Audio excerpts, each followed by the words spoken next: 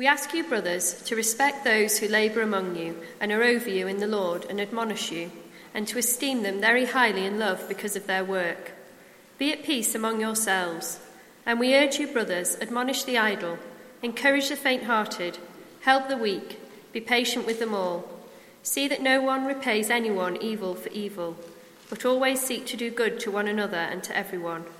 Rejoice always, pray without ceasing, give thanks in all circumstances, for this is the will of God in Christ Jesus for you. Do not quench the Spirit, do not despise prophecies, but test everything. Hold fast what is good. Abstain from every form of evil. Now may the God of peace himself sanctify you completely, and may your whole spirit and soul and body be kept blameless at the coming of our Lord Jesus Christ. He who calls you is faithful. He will surely do it. Brothers, pray for us. Greet all the brothers with a holy kiss. I put you under oath before the Lord to have this letter read to all the brothers.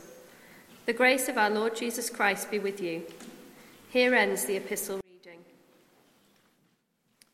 My title today is Doing Good,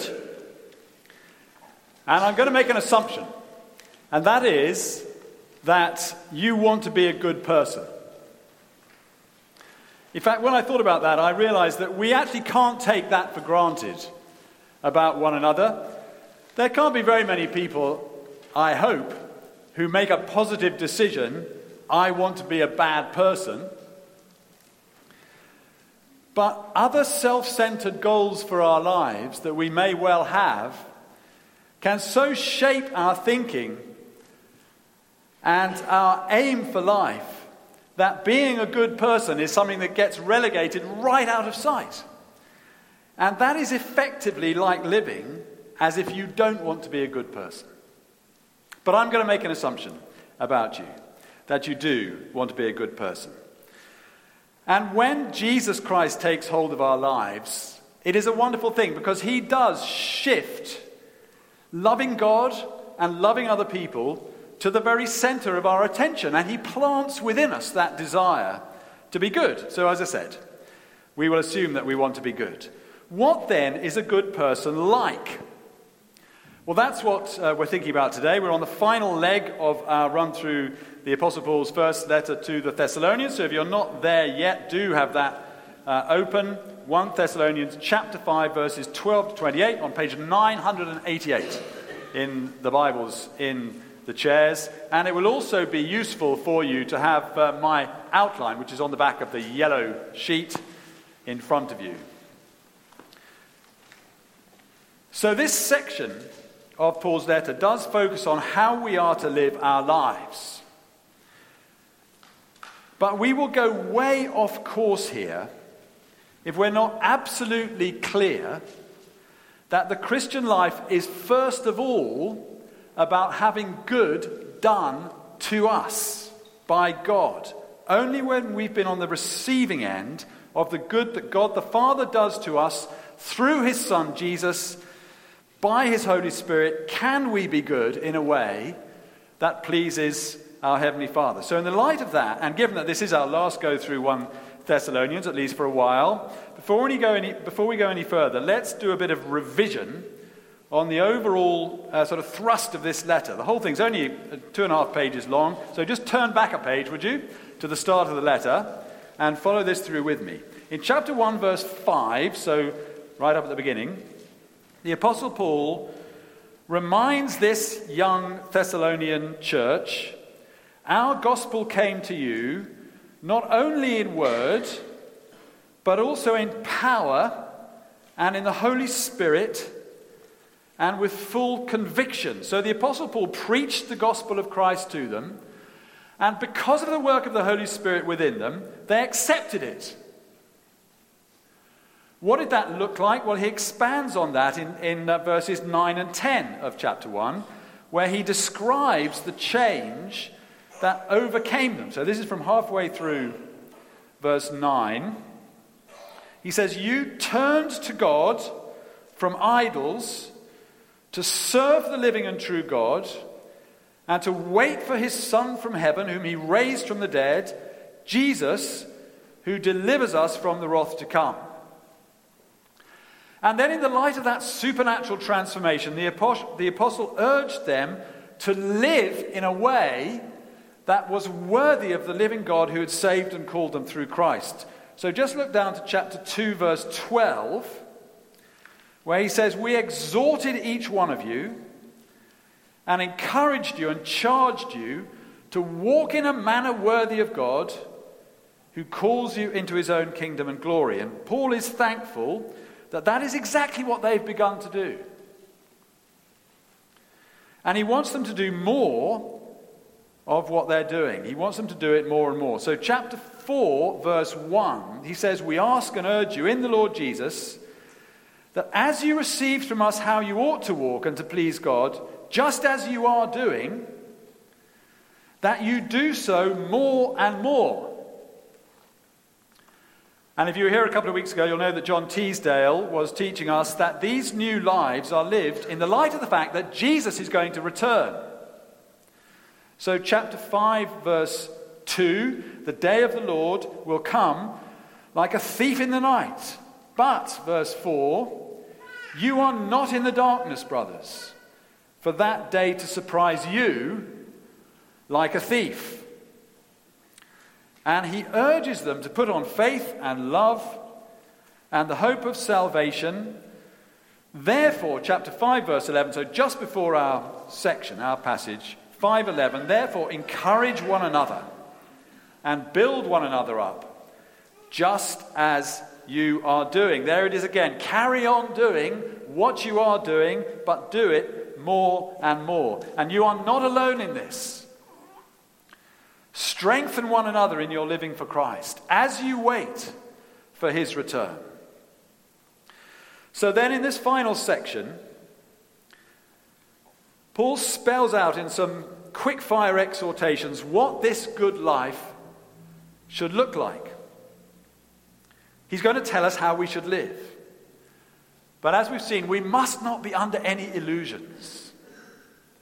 This is a supernatural, gospel-driven life. This is not just trying to be good. This is living out the life for which we have been chosen by God the Father, which has been made possible through the death and resurrection of his Son and the forgiveness that flows to us through that, and for which we are given power by the Holy Spirit. How then should we live? As you'll see on my outline, I have three main headings which attempt just to put in a nutshell the message of the three main sections of our passage. And then Paul basically says goodbye at the end, and we don't have time to look at that closely. But first of all, keep working hard to encourage and strengthen those around you. This is chapter 5, verses 12 to 16. And remember, this is God's word written. This is God talking to us through his servant, the apostle. Here are those verses. "We ask you, brothers," read sisters as well, "to respect those who labor among you and are over you in the Lord and admonish you, and to esteem them very highly in love because of their work. Be at peace among yourselves. And we urge you, brothers, admonish the idle, encourage the faint-hearted, help the weak, be patient with them all. See that no one repays anyone evil for evil, but always seek to do good to one another and to everyone." So this is a word picture of a highly attractive community of men and women. Isn't this exactly the kind of community, the kind of extended family that we would love to be? And the heart of Paul's call is there at the end of verse 13. Be at peace among yourselves. This church should be a peaceful community. And that's an active peace, a peace that requires hard work if it's going to be maintained. And that hard work is demanded of every member of the community. We are all, each one of us, responsible for the peace of our fellowship. We are all to play a part in creating and preserving that peace. We all have the capacity to damage it if we ignore this call. Peace in a large family is very easily disrupted. It is constantly under threat. So Paul has some beautiful and powerful pastoral wisdom for us here about all the multiple relationships that make up our church life.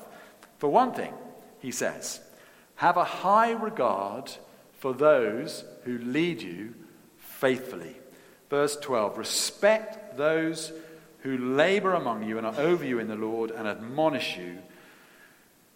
And he says, esteem them very highly in love because of their work. Now, there is something I would never get around to preaching if we didn't systematically work through books of the Bible.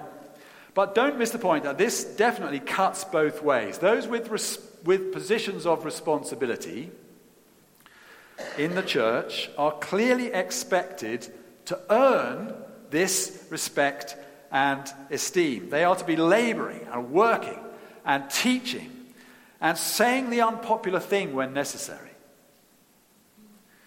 What is more, we all have those over us and those under us in the life of the church at different times. Those for whom we have responsibility and those to whom we are responsible in one way or another. And in the thick of that, we are to be working hard for one another, esteeming one another, because we love one another in Christ.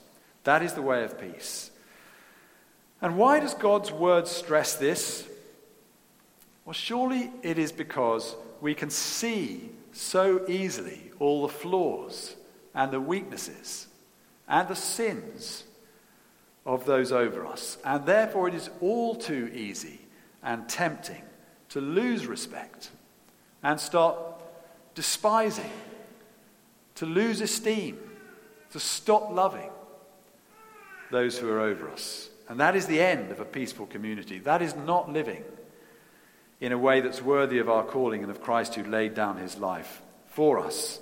Then moving on, Paul says, give the right kind of encouragement to each person according to their need. Verse 14, admonish the idle, encourage the faint-hearted, help the weak, be patient with them all. What an astonishingly powerful verse that is. What a difference it would make if we lived consistently in that way. Clearly, in the mind of Christ, we are all responsible for one another's growth in holiness and for encouraging one another in our discipleship. And we all test one another's patience to what would be the breaking point if it were not for the supernatural power of the Holy Spirit among us. And we are to think about one another and ask ourselves what kind of encouragement each one of us needs, because it's going to vary. One person really needs a strong talking to because they are thick-skinned and stubborn, and only a blunt approach is going to get through. Admonish the idle. Another person would be crushed if they were spoken to in that way, and they need a gentle and encouraging word to keep them going when the way is hard and they doubt whether they can keep going. Encourage the faint-hearted. Another person needs not only words but also practical help because they simply cannot manage on their own at the moment. Help the weak. And of course, any one of us will move between those categories, sometimes needing a rebuke, sometimes an encouraging word, sometimes needing someone alongside us, carrying some of our load. So we need to be discerning in our care for one another, thoughtful about what those around us need in their walk with Christ. And that means we need our focus to be on one another, not on ourselves. And that is hard. And that needs continual work. It needs Christ-like, Spirit-empowered patience. Be patient with them all. It needs daily, deliberate acts of the will to turn away from evil in our dealings with one another and to do good. And that's the third thing that Paul says in this section that really sums it all up. Always seek to do good to everyone. Verse 15, see that no one repays anyone evil for evil, but always seek to do good to one another and to everyone. See, there are two possibilities in the end. Either there is a vicious circle of someone doing something bad to us and us doing something just as bad or even worse back to them, and that is just destructive for both, or we can break the cycle and return good when evil is done to us. And that blesses not only the one who wronged us, but it blesses us as well. And that is the way of love. And that, God says to us, is how we should be living. And not sometimes, and not with some people, but always, and with everyone.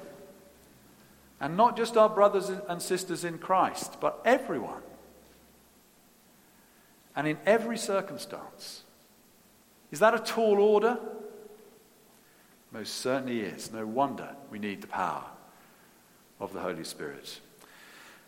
So that's the first main thing. Keep working hard to encourage and strengthen those around you. Secondly, keep on working at your relationship with God, Father, Son, and Holy Spirit. This is verses 16 to 22. And I want us to notice here that this Trinitarian nature of what Paul is saying. God is 3 in 1 and 1 in 3, and we need to relate to all 3 persons appropriately. So look out for Father, Son, and Spirit in these verses. From verse 16. Rejoice always, pray without ceasing, give thanks in all circumstances, for this is the will of God in Christ Jesus for you. Do not quench the Spirit. Do not despise prophecies, but test everything. Hold fast to what is good. Abstain from every form of evil. So talk to God the Father continually, giving thanks as you look back, asking for what is needed as you look around, and rejoicing as you look ahead. We can always, without fail, be thankful as we look back, because nothing can change the facts of what God has done for us in Jesus. We can always, without fail, bring the needs that we see around us to the Father in prayer, because the way to his throne is now wide open to us through faith in Christ. And we can always, without fail, have hope as we look to the future, because we know that Jesus will return one day and bring in his kingdom. And that all means that deep down, whatever our present circumstances, we can always, without fail, rejoice. Rejoice always. At the root of God's call to us to be doing good always to all people is the command to rejoice always. Joy is the fuel of the Christian life.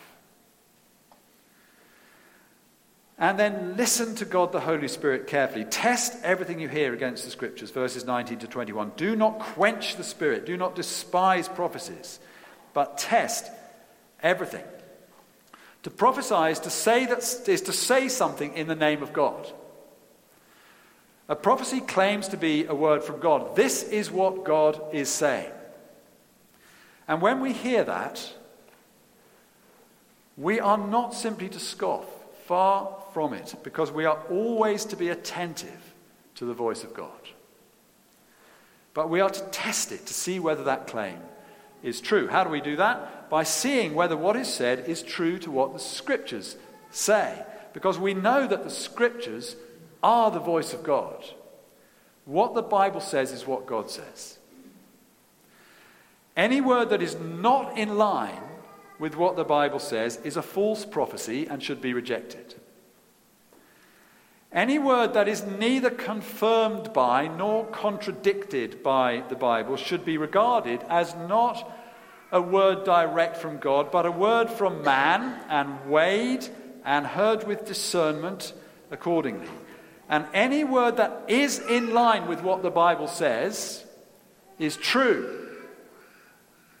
And it should be received as God speaking. So listen to God the Holy Spirit carefully.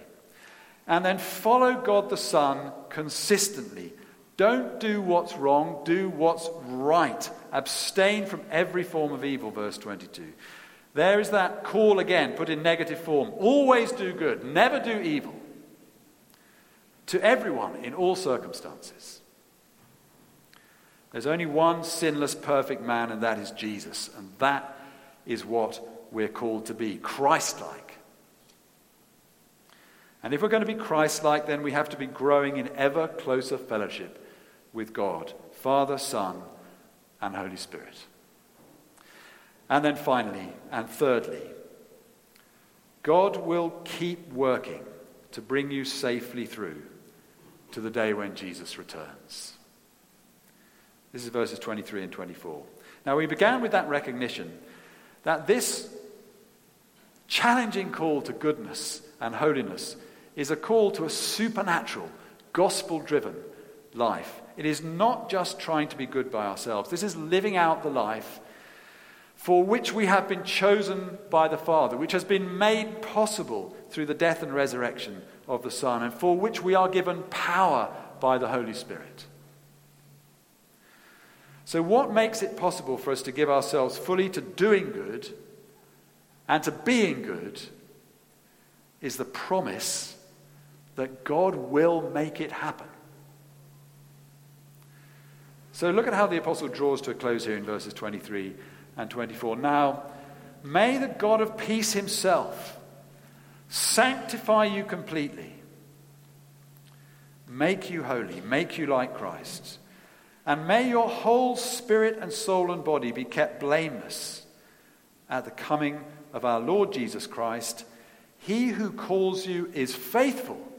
He will surely do it.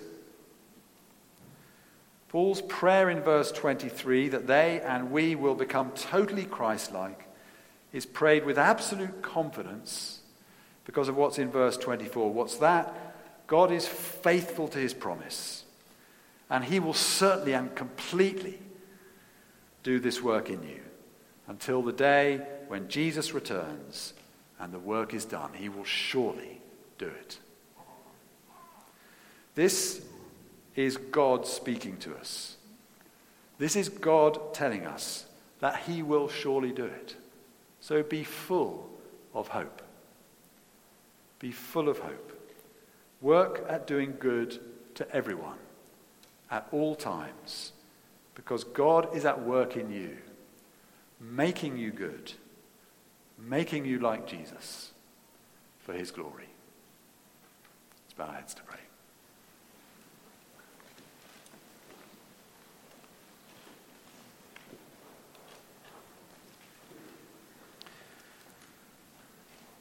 Our Heavenly Father, we ask that through the death and resurrection of your Son and by the power of your Spirit, you will make us good in order that we will do good